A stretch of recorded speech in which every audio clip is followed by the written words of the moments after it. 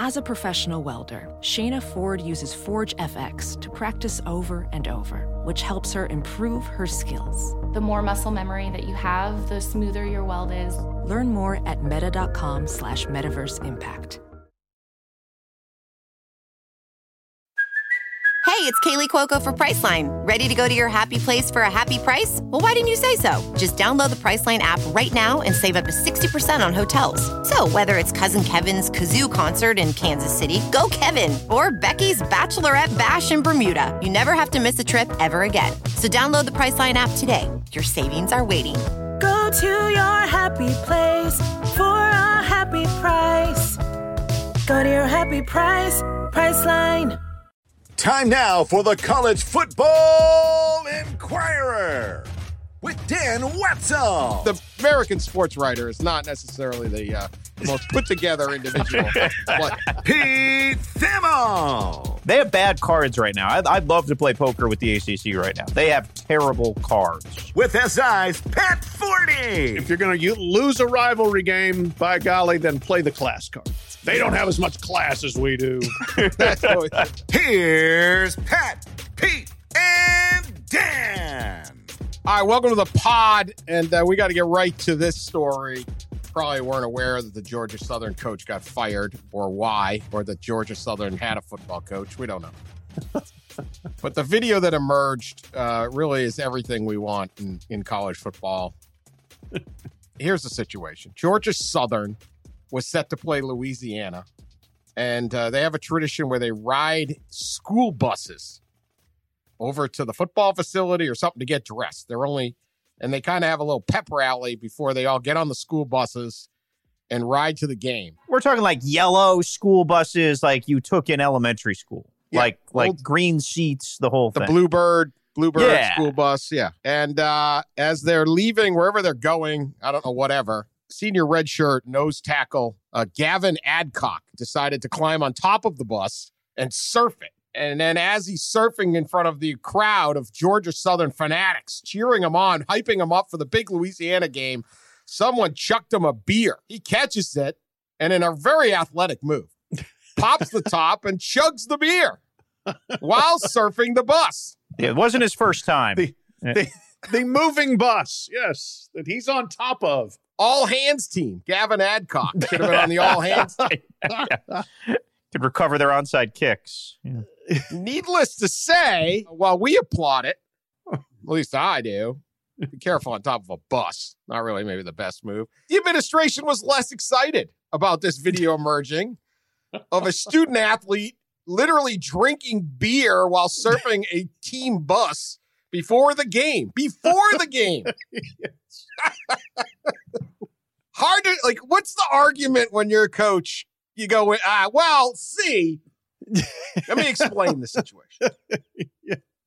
You see, yes, for motivational purposes, we put our lineman up on top of the bus. And then, that's a little known tradition. We also have him chug a beer before the game, too. And then he plays. He did participate. Gavin Adcock did play. Had a couple pops in him. Go out there and take on the Raging Cajuns. Can't imagine why they lost. Why coach was fired. Gavin Adcock issued an apology to Eagle Nation.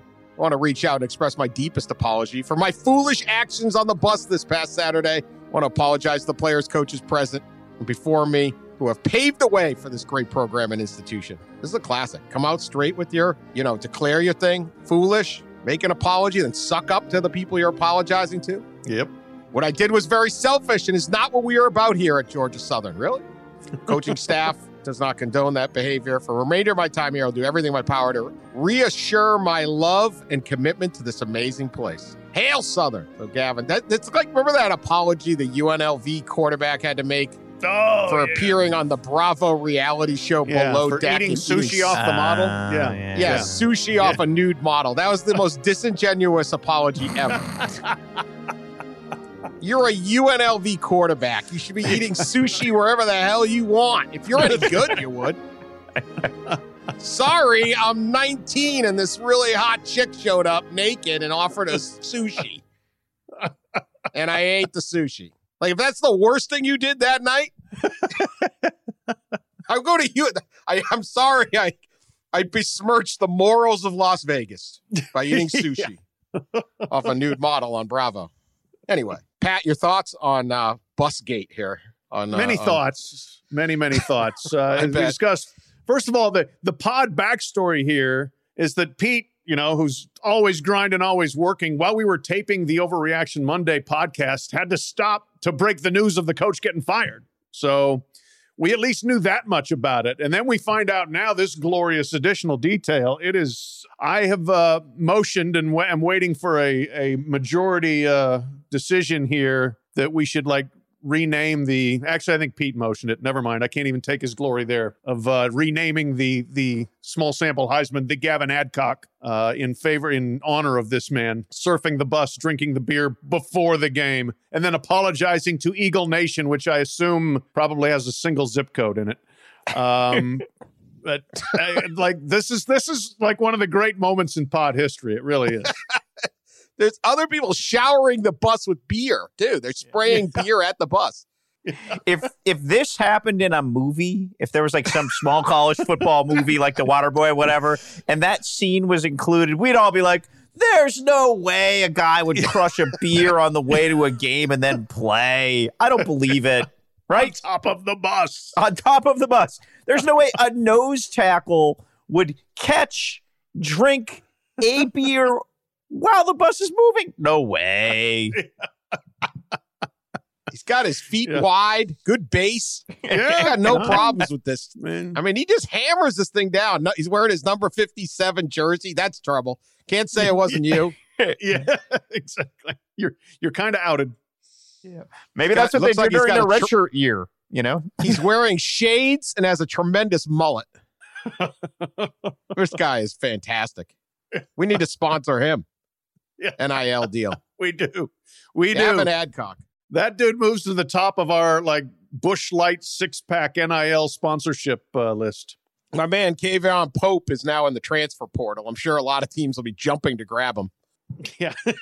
They actually will. I know. He's a pretty good player. You think that's going to slow Akron down or whatever? You quit in the middle of a game. Forgiveness is directly proportional to need. Just had a bad day.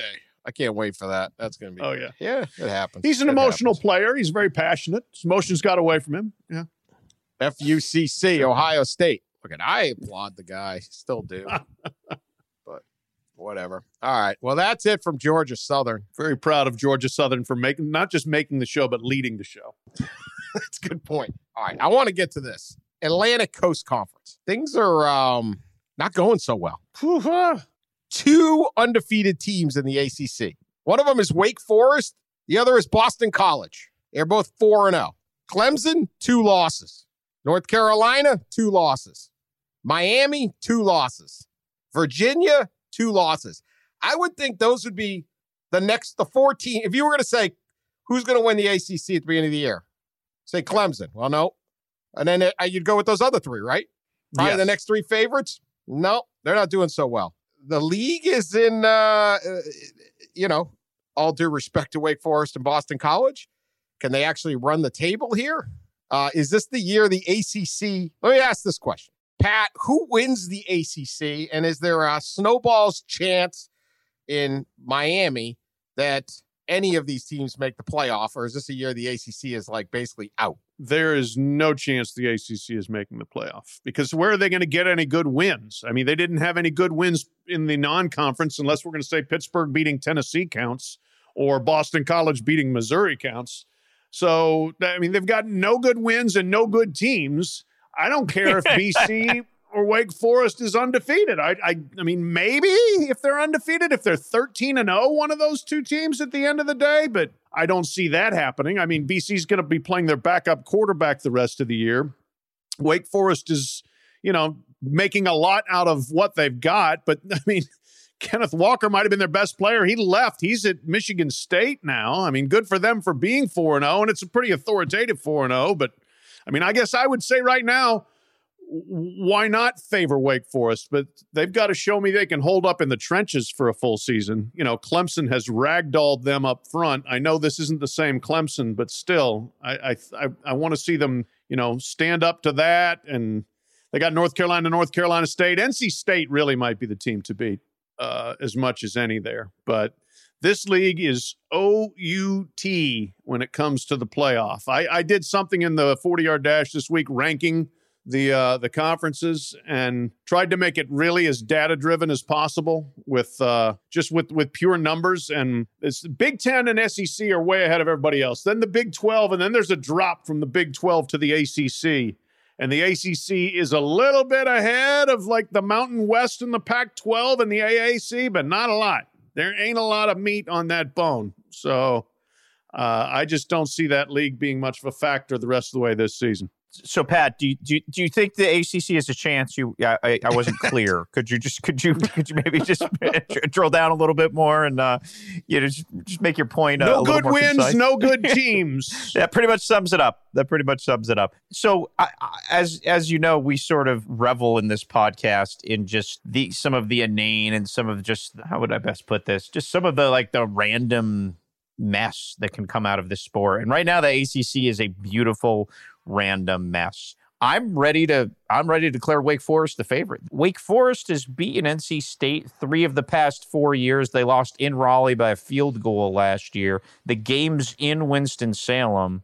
I mean, who would have thought that Wake going to Syracuse in 2 weeks would actually have like legitimate league ramifications on the line? Syracuse goes to, I believe, Florida State this week, where I haven't looked at the odds, but I would assume they're favored. So good for Wake Forest. Here's what talking to people a little bit this week about Wake has yielded is that their offense, Warren Ruggiero is sort of their nutty professor or offensive coordinator. They run kind of like delayed run game a little bit. Talking to a couple of coaches about Wake this week, their offense is just like a step ahead of everybody right now. They had Florida State on a string. I mean, Florida State had no chance going up against them. And look, no team in the country you could argue has benefited more from the super senior than Wake Forest.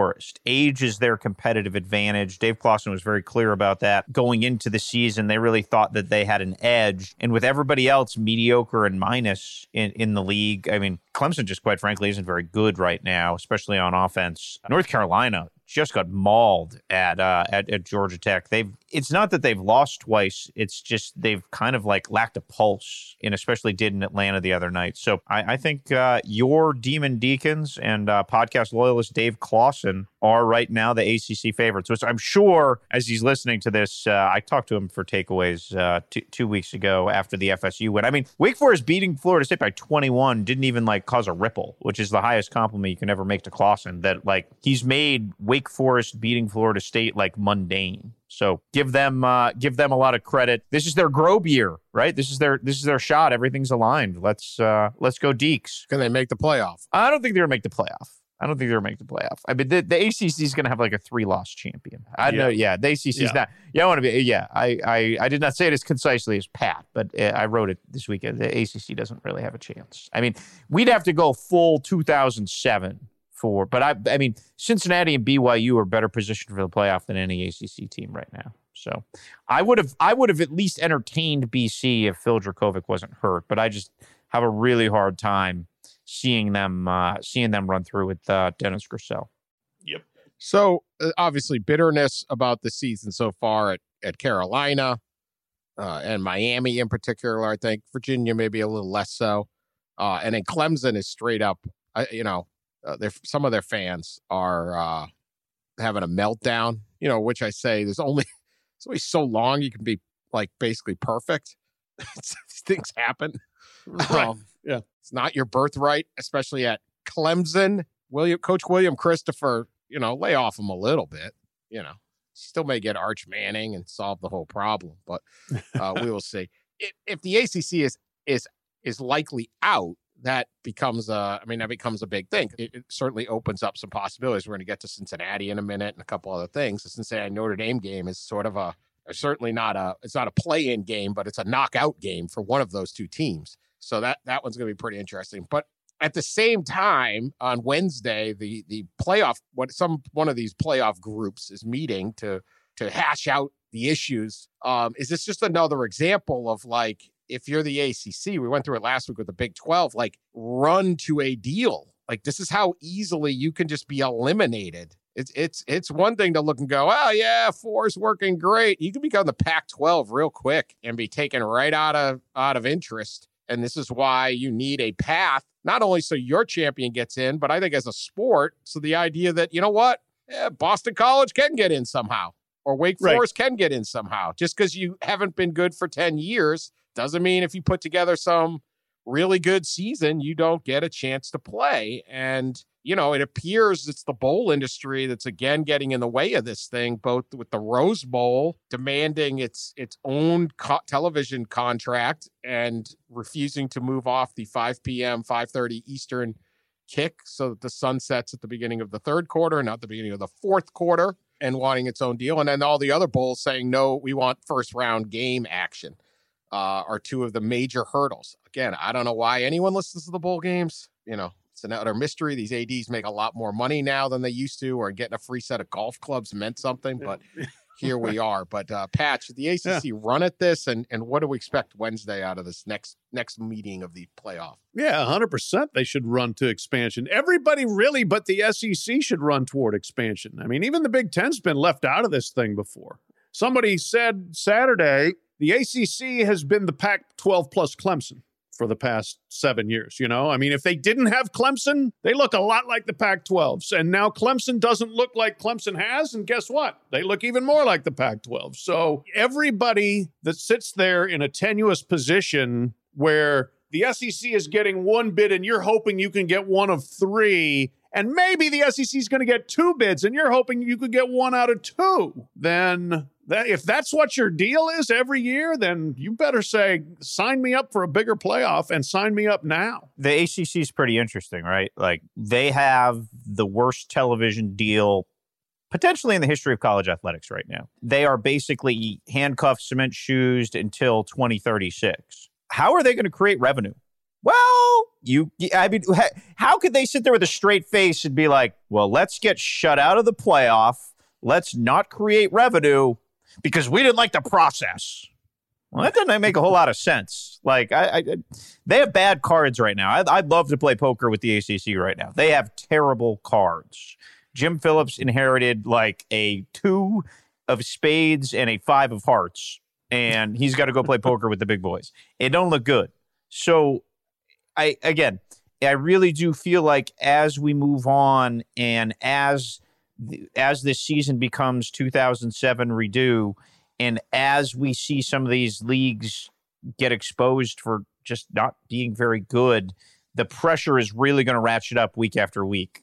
It's going to be harder for them to kind of take a hard line against this playoff. My real belief is that rookie commissioner pushback, for lack of a better way to put it, is really just based on like them trying to dig their heels in a little and bond together some and legitimize their alliance. But the true obstacle is splitting the TV deal with ESPN and Fox, like we've talked about a bunch. And that's real. And I believe all that. All the other stuff, winterized stadium, this, and too many games, that. Yeah, that's all hogwash. You can figure that out. And posturing. I mean, yeah. I mean, I'm waiting for, there's enough quiet sentiment to go tell the Rose Bowl to shove it. I don't know if that's the hill I want to die on right now if I'm Kevin Warren or George Kliavkoff. But that's going to get a lot of noise. I just don't know. I don't know the reality of the Rose Bowl as obstruction. It's a fun thing to bring up, how real that is when the chips are really down, if the Rose Bowl has enough clout to really get in the way. They're trying. Oh, I know. Oh, yeah. I know. All right. Let's get to real beef here. Real fight. We like this. Bad blood in the iron skillet, right? The iron skillet. That's what they hand out between TCU and SMU. It's practical. You can make breakfast in it the next day. I mean, it's perfect, one of the right? best trophies for that Absolutely. reason. It's not just some massive like Paul Bunyan that you gotta like carry. I mean, what do you do with That's this? a vehicle for making bacon. It's perfect. I mean, You can make a ribeye. You can make eggs. You can really go a good Eggs iron and skillet. ribeye. Yeah, And They're ribeye. making beef now, baby.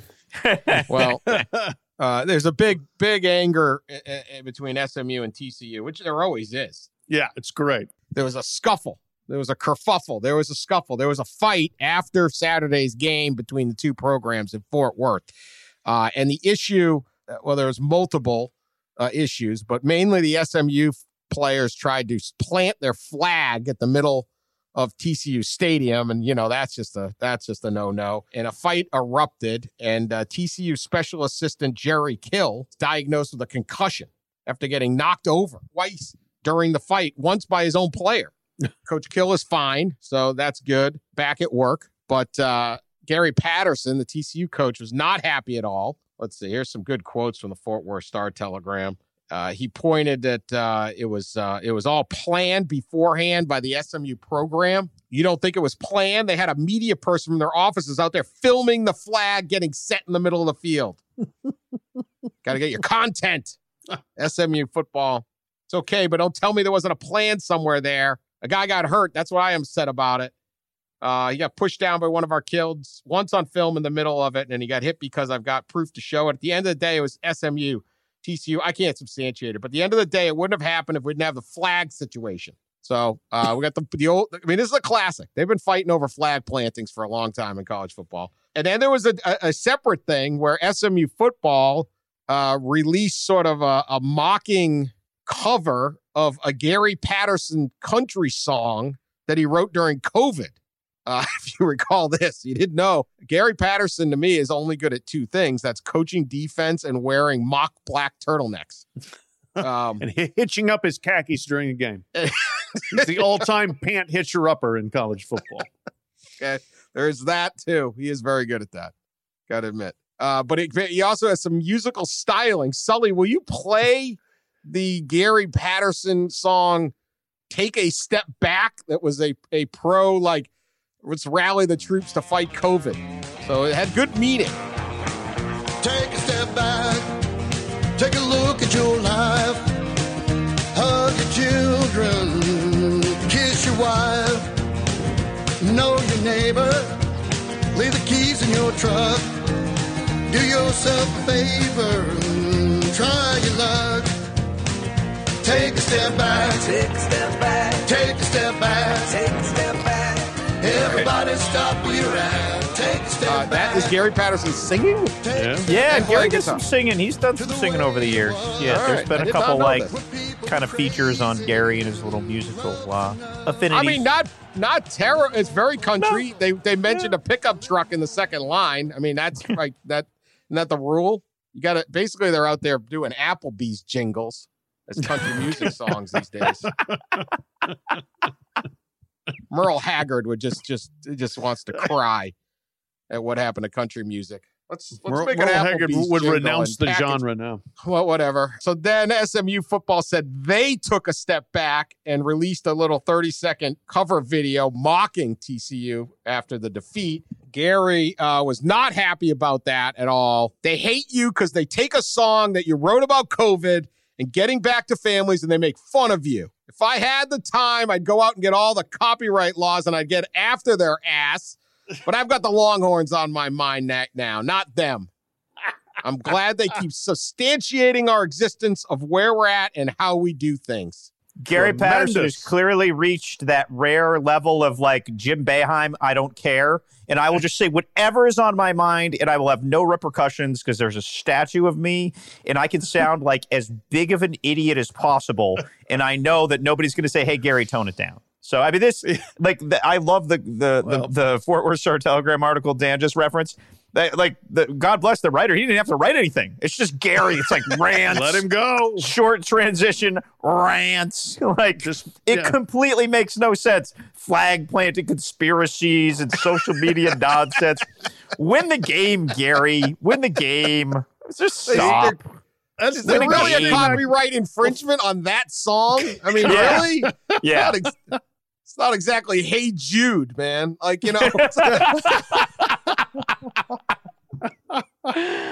If you remember, Good. like go back to when Baylor was rolling hot and would beat TCU, Gary would have a little meltdown like this after they would lose to Baylor, and Gary would rail about the lack of class, or cheap shots or something. He would find some reason to be mad at Baylor. And, football in Texas, but that substrata beneath Texas and Texas A&M where they all just backbite each other, SMU, TCU, Baylor, Texas Tech, Houston.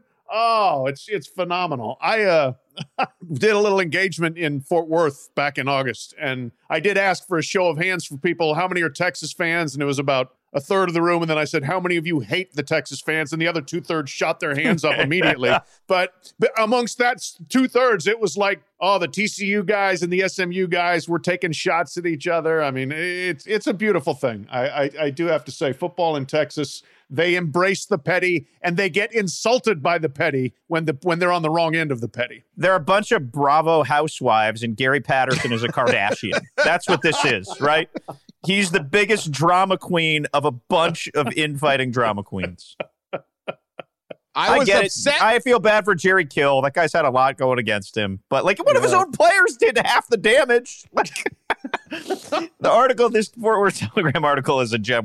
We could have just analyzed this article the entire podcast. But at one point he said there's something to the effect of Patterson wouldn't confirm his own player did it. Yeah, he's looking at the all 22 and trying to figure it out. Right. This is a quote. I was upset at our guys for fighting, but then, like I told them on Sunday in our team meeting, I was proud of them. The bottom line to it is that you're supposed to do, that's what you're supposed to do at the end of the day. You're supposed to defend what we've all worked for and what we do and how we do things. And I would expect, if my kids acted that way at SMU, I would expect them to act the same way if they try to do it at their stadium. Don't tell me you don't know the plan. That's all I'm going to say to you. He goes on for about 5 more paragraphs. Don't tell me within your office, your coaches, you don't know a media person is going to go over there and video a flag being planted. Don't tell me that nobody knows what's going on, all that stuff going on. You want to hate us because we want to hate us. That's a good thing. That's like the kind of rant that a coach would make before the internet and YouTube, and it would just be like a little fodder for the beat writer, and it would go away. Yeah. Oh, it's beautiful. Never change, Gary. Keep on stuff. Kardashian. Keep it on. You know what? SMU won 42-34. If you're going to lose a rivalry game, by golly, then play the class card. They don't have as much class as we do. That's always we love act. We love the petty on this podcast. We embrace the petty. We encourage the petty. This is like the standard bearer for petty. Two huge games in the SEC this weekend. There's a few others. Actually, pretty interesting SEC. But let's chat about these. Let's go right to number 12 Ole Miss at number 1 Alabama. Lane Kiffin is out there trolling all week, different things. He's fired up. His game is on. Huge matchup.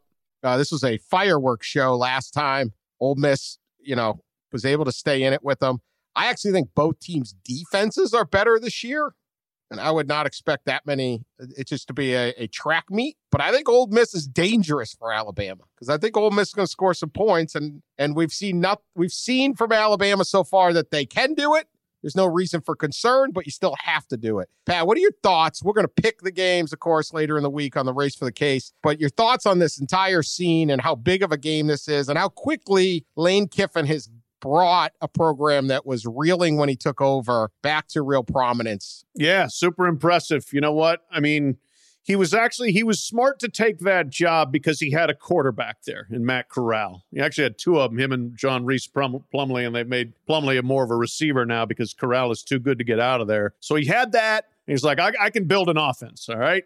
And then after a bad year defensively, now they've improved on that side of the ball significantly so far. I think this could end up being a track meet. I really do. I think both teams are going to be able to exploit the other defensively. And this is the game, like, if you're Lane Kiffin and he's like tweeting things from the Dalai Lama, I mean, like, the mind games are just going to be endless from him this week. He thinks about, this is my guess, he thinks about Alabama and or the Egg Bowl 50 weeks of the year. At least a little bit, maybe 51, and like he takes 1 week off maybe in the spring from not thinking about Alabama and how I can stick it to Saban and if there's any way I can beat Saban. So they will be as prepared as humanly possible. That's not to say Alabama won't be, but you want to talk about a game that's been circled, at least in the mind of the head coach, all offseason. This is it. I expect it to be really good. Looking forward to it. I mean, this should be high entertainment, I think. And even, it's a new coaching staff, new regime and everything, but the one team that caused Nick Saban as much consternation as anybody other than Auburn under Gus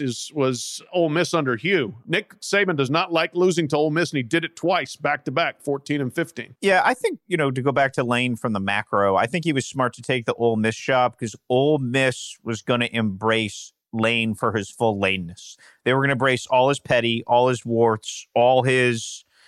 oh my God, I can't help myself. Is that a phrase? Like all the tweets, the Ole Miss fan base beaten down by the NCAA, beaten down by being sort of just a second-tier SEC West team for so long, has embraced Lane's sort of inner provocateur. They have risen together right from that Lane Train video that they released when they hired him in the middle of FAU winning Conference USA's championship, if you remember that.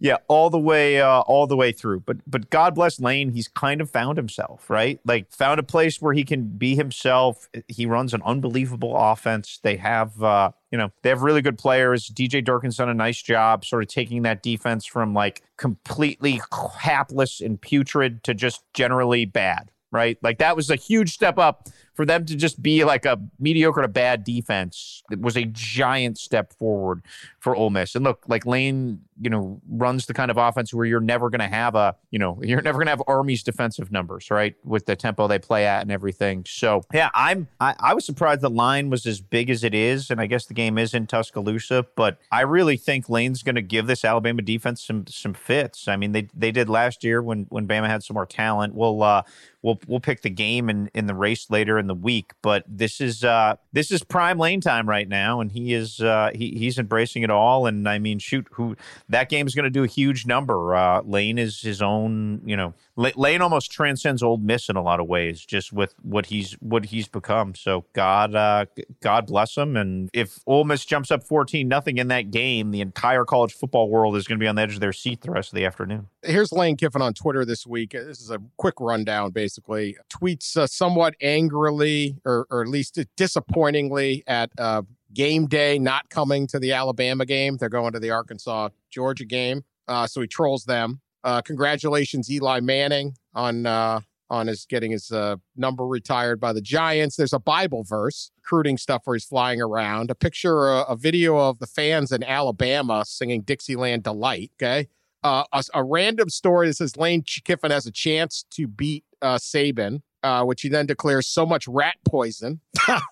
A T-shirt that makes fun of him. There's a couple other things. A video of his son Knox walking through the Grove that kind of looks like he's staring at a bunch of girls. Then more congratulations to Eli Manning. Someone else doing I love the Manning family because of the Manning cast. Twice he retweets that and says, me too. Everything's about the Mannings, of course, and Arch Manning. And don't forget, speaking of Arch Manning, he only follows Arch Manning on Instagram. Only follows Arch Manning on Instagram. And then he asked Katy Perry to come to the game Saturday. Like that, this is... This is the head coach. And the Dalai Lama, all of that. I mean, it's unbelievable. Where was the Dalai Lama in there? It was like Monday. It's like, don't be angry. Don't spend your time being angry. Right. A quote of Dalai Lama, and then he brags about he once let Sebastian Janikowski attempt a 76-yard field goal when he was with the Raiders, which did not succeed, and then he was fired 2 days later. That was one of the great. You love that, Dan. Anyway. You love that 76-yard field goal. That was one of my favorites. Yes. At the end of the half, take the 76-yarder. 76? Are you kidding me? Great times. All right, the other big SEC game that is now, I know we all had circled before the season, is Arkansas at Georgia. I mean, look, at this point, Arkansas has got a better resume than Georgia. I don't know if they got a better team. We did not think Georgia was going to have a whole lot of interesting games this year. Now you got this one and the cocktail party. Thoughts on whether the Hogs can keep the magic up? Look, there's nothing to point to with Arkansas and say, it's fake, it's fraud. I mean, it's solid. Their wins have been thorough.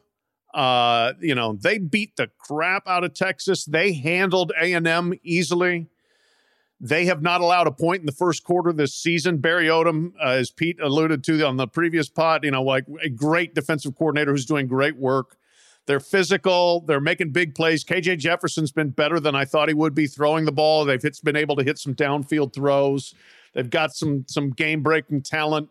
And then defensively, they're hitting people. They are solid. Now, I think they're about to run up against the defense, and I think it's going to be a lot harder for them to do much offensively against them. But up to this point, look, Arkansas belongs where they are, if not higher in the rankings, and belongs in this game as a big game, opponent for sure.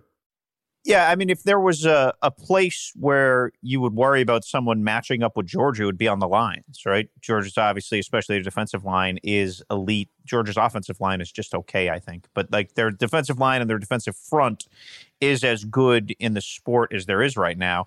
But Arkansas has gone toe-to-toe with one mediocre program in the Big 12 and then one high-end SEC program that was supposed to have a very good defensive front, and they did not flinch. So I have no reason to think that they're going to flinch on the road. Arkansas has not played a true road game, correct? The Texas game was home. They did play a neutral site game at Jerry World. I'm still a pinch scarred standing on the sideline with Cincinnati the other day and then just seeing some teams go on the road and just totally melt. That maybe there is a little bit of a difference. Maybe their operation changes, but they're solid. Yeah, I think that game is going to be ugly and low scoring. And, nobody loves to win a game 14-3 like Kirby Smart. So that I have not decided who I'm going to pick yet, but that game is not going to be aesthetically pleasing. It will be a game for the grump. All right. The other big one, Notre Dame hosting Cincinnati. Again, we'll pick all these later in the week and race for the case. This is Cincinnati's big moment. They win this game. They're still in this running. We already mentioned the ACC's in trouble. It takes out one. Certainly the Big 12 does not. We'll see what Oklahoma can still do if they can run it. But at this point, you'd need Oklahoma. I think Baylor's undefeated. Oklahoma State's undefeated and actually looking decent too. But you need an undefeated team probably out of that league. So there's possibilities here. Also, Notre Dame gets by Cincinnati. Who knows? Nobody thinks it's a great team, but they can win all their games. And that would certainly be an interesting one. So, Pete, let's start with you. I know you got a lot on Cincinnati. Thoughts on this weekend, just what this game means in terms of, not necessarily who's going to win, but just what it means for these two programs. Sure. And I got a story running Tuesday afternoon on Yahoo where I spent 6 days with the Bearcats and really dialed into all this. But I think the thing that's most striking, Dan, for Cincinnati to have this moment, being favored at Notre Dame, is how much stuff had to come together, the confluence of different things for Cincinnati to have this moment. Luke Fickell needed to stay. Desmond Ridder needed to come back. They needed to have a big season last year to be put in position to do this. They needed to, they played really well against Georgia. Georgia hit a go-ahead 50-something yard field goal with 3 seconds left to win that game. They led Georgia by double digits going in the fourth quarter, which in a lot of ways validated Cincinnati as a contender more so than winning the AAC and going undefeated last year. So all of these things lined up. They needed to have scheduled, you schedule these, 8 years in advance or whatever. You need to have scheduled the game at Indiana. Indiana had to be good for the first time in, a century. Then they had to go there and win, and despite playing poorly for much of the first half, win pretty impressively at the end of the day. They won by 2 touchdowns. So this is Cincinnati's moment where all these cosmic things had to align for them to have it. Now, they are in the Big 12, and they are showing that they could really be a contender. I mean, it wouldn't surprise me if 5 years from now, Cincinnati and Central Florida are the two best programs in the Big 12. Would that really shock anyone, considering the natural resources, especially if they can keep Fickell? Probably the most interesting thing in that story was Fickell saying to me that the Big 12 is really energizing for him. Like, the reason he has stayed at Cincinnati is he felt like he could continue to improve it. This is an opportunity for Cincinnati to continue to improve. And he did not mince words that it's incumbent on Cincinnati's administration put up facilities and give the support needed for Cincinnati to continue to grow. And that would certainly incentivize him to stay there. It's a really unique situation. He could have gone to Michigan State. A bunch of SEC teams called with some of those bad jobs, no offense, Sully, that opened the past couple of years, and he has stuck around. The school has now risen to a level where he could kind of keep going and maybe not leave unless it's an elite Notre Dame, Ohio State, Penn State kind of a job where Cincinnati is. So it was an exciting kind of time to be around that program. It was fun to see them build to this moment. I mean, the big storyline kind of locally will be Marcus Freeman, the really talented young defensive coordinator, left Cincinnati to go to Notre Dame. They essentially tripled his salary, right? Like, I mean, they really paid a ton of money to get him. And that's the drawback at Cincinnati is you can't defy gravity forever. Well, now they got Big 12 money coming in. Now that they can maybe afford facilities, maybe you can become the second high-end Ohio team in the sport. I mean, there's certainly enough talent around there to support that. So really interesting moment in time for Cincinnati. And the other confluence, and I'll stop rambling here, is that the seas have parted in front of them, right? Clemson, for the first time in 6 years, isn't going to make the playoff. Ohio State's defense is a bucket of average, to be polite. The teams that we count to make the playoff and compete for the playoff really aren't there. So it's sort of like the Red Sea has parted for the Bearcats right now. And I mean, this is their moment. They need to seize the moment. They need to command the moment and really go put on a show. And if they do, I think, they finished, the highest they got was 7th in the CFP last year. And then they got bumped, a 2-loss team and a 3-loss team, and finished 9th in the final standings before they lost in the bowl game. So an undefeated team was getting jumped by 2 teams with multiple losses. So there was a glass ceiling put very distinctly on Cincinnati by the jalapeno cream corn set there at the Grapevine Marriott or wherever they stay. So the road, though, this season is a lot wider for Cincinnati to creep up, and they need a definitive statement on Saturday to seize the moment. Yeah, I can't wait. I mean, I think that this is a super intriguing game. I mean, think about the fact that Cincinnati is going to play undefeated Notre Dame in Notre Dame Stadium, and Cincinnati is favored. That would never have happened in the history of football before, I feel confident in saying. But this year, 4-0 Notre Dame doesn't look that great, and 4-0 Cincinnati, 3-0 Cincinnati, they've had an off week, is getting a lot of respect that they earned over years of building, to Pete's point, of stockpiling talent, of retaining your star coach, and having this chance. And so, they go into this absolutely with a great shot to win what could be one of the biggest victories in school history and put themselves squarely in playoff contention.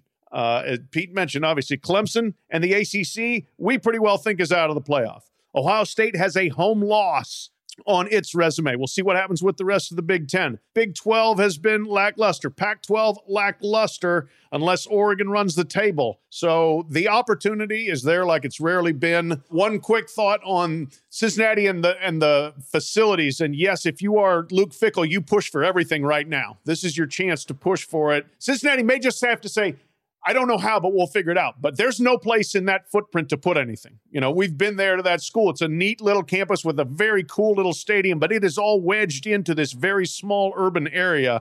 If they're going to build something, I don't know where the hell they're putting it. If you got to put everybody on a bus to go to a new facility or something for practice, that might be the case. But still, it's one of those moments where if you're Cincinnati, you say, we'll figure it out. We got to get to Fat Bear Week, guys. Yes. Remember last. This is a tradition on the pod. The Katmai National Park and Preserve in Alaska sponsors Fat Bear Week, where we have the contenders, which bears have gotten fattest over the summer for the hibernation, and then they have the fans of Fat Bear Week vote on their website. The website is explore.org/fat-bear-week. I won Fat Bear Week last year by picking the right winner, 747. 747 was the champ last year. And I think there should be a keeper draft. I don't think I should have to give no, up. No. Yeah. No. This is not a keeper draft. You're just going to draft my guy. You can't draft my guy. You went with like Walker or something. Yeah, Walker, first of all, the amount of corruption that's gone into Fat Bear Week on this podcast, you wanted the vote to matter for the race for the case. Yes. It was one. Dan was scuffling last season early in the year, and he tried to make the Fat Bear contest count for the race for the case. Whatever. And now he wants it to be a keeper league. Forget it. That's an all-time low podcast moment, even for you, Dan. You can't steal my 747, my beloved brother in arms up there. We're going to vote in alphabeutical order, right? 40, Sullivan, Thamel, Wetzel. First name alphabetical. Whatever. You guys, that's low dog stuff. That's all I'm saying.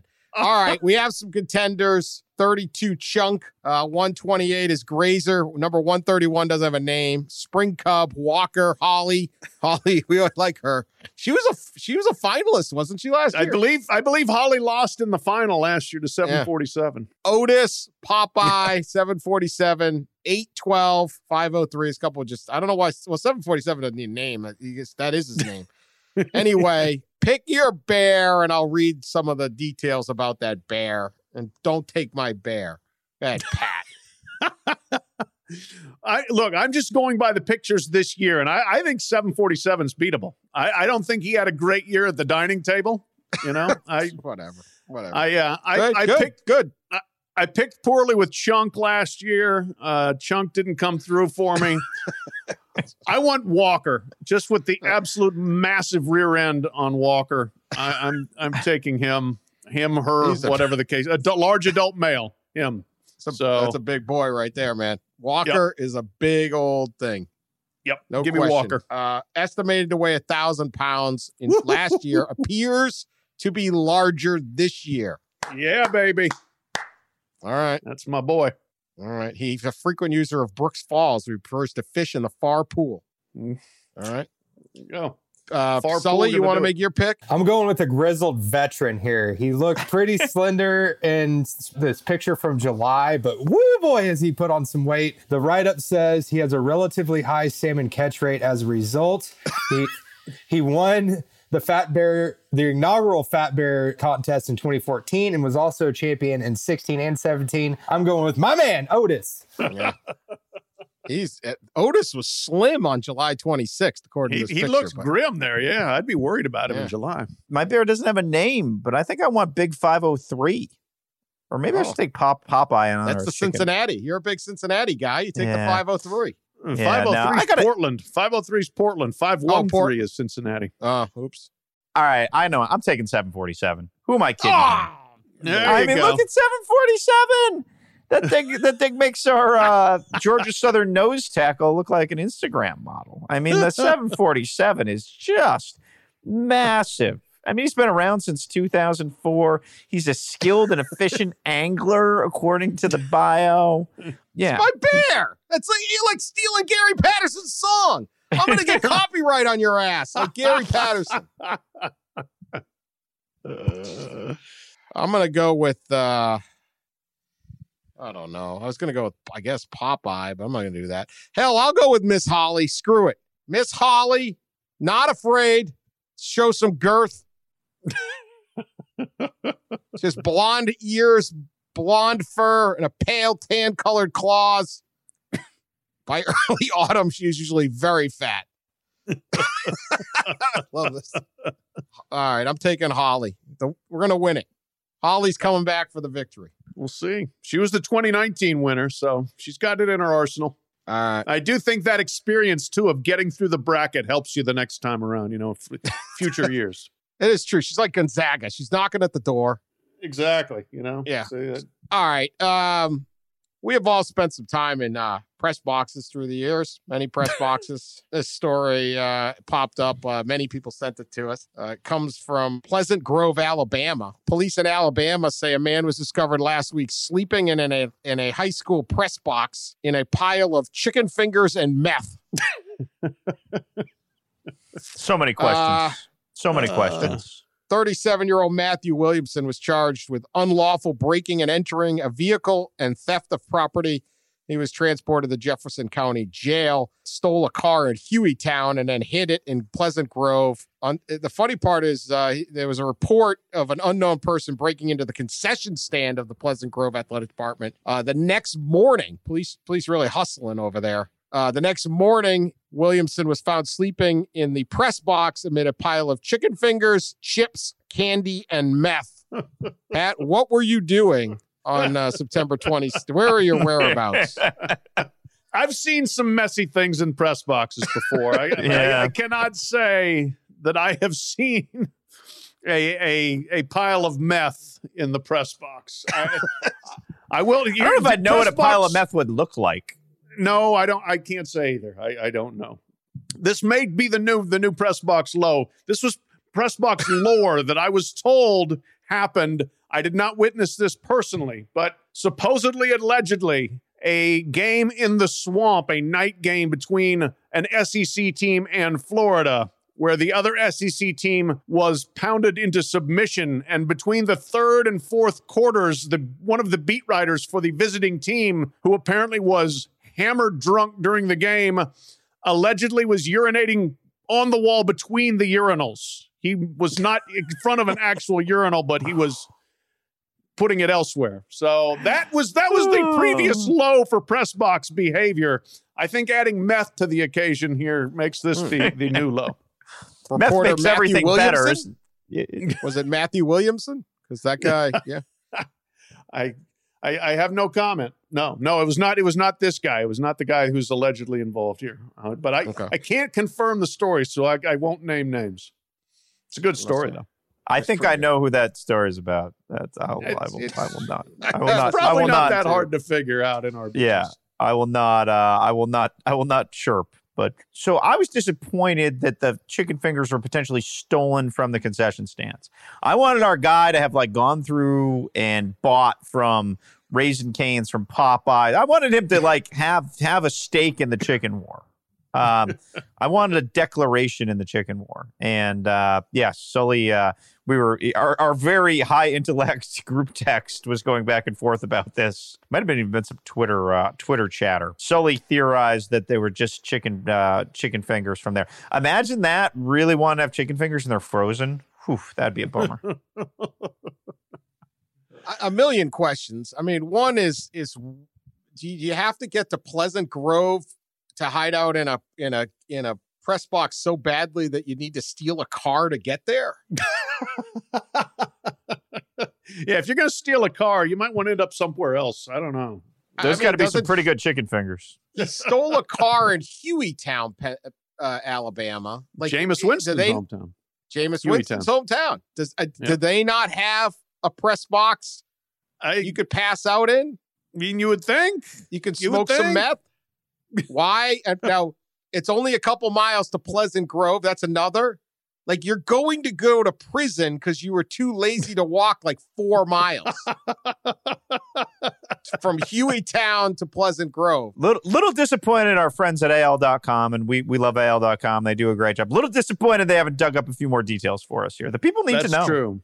They usually seize these sort of opportunities. Yes, they see a good viral story and they flood the zone.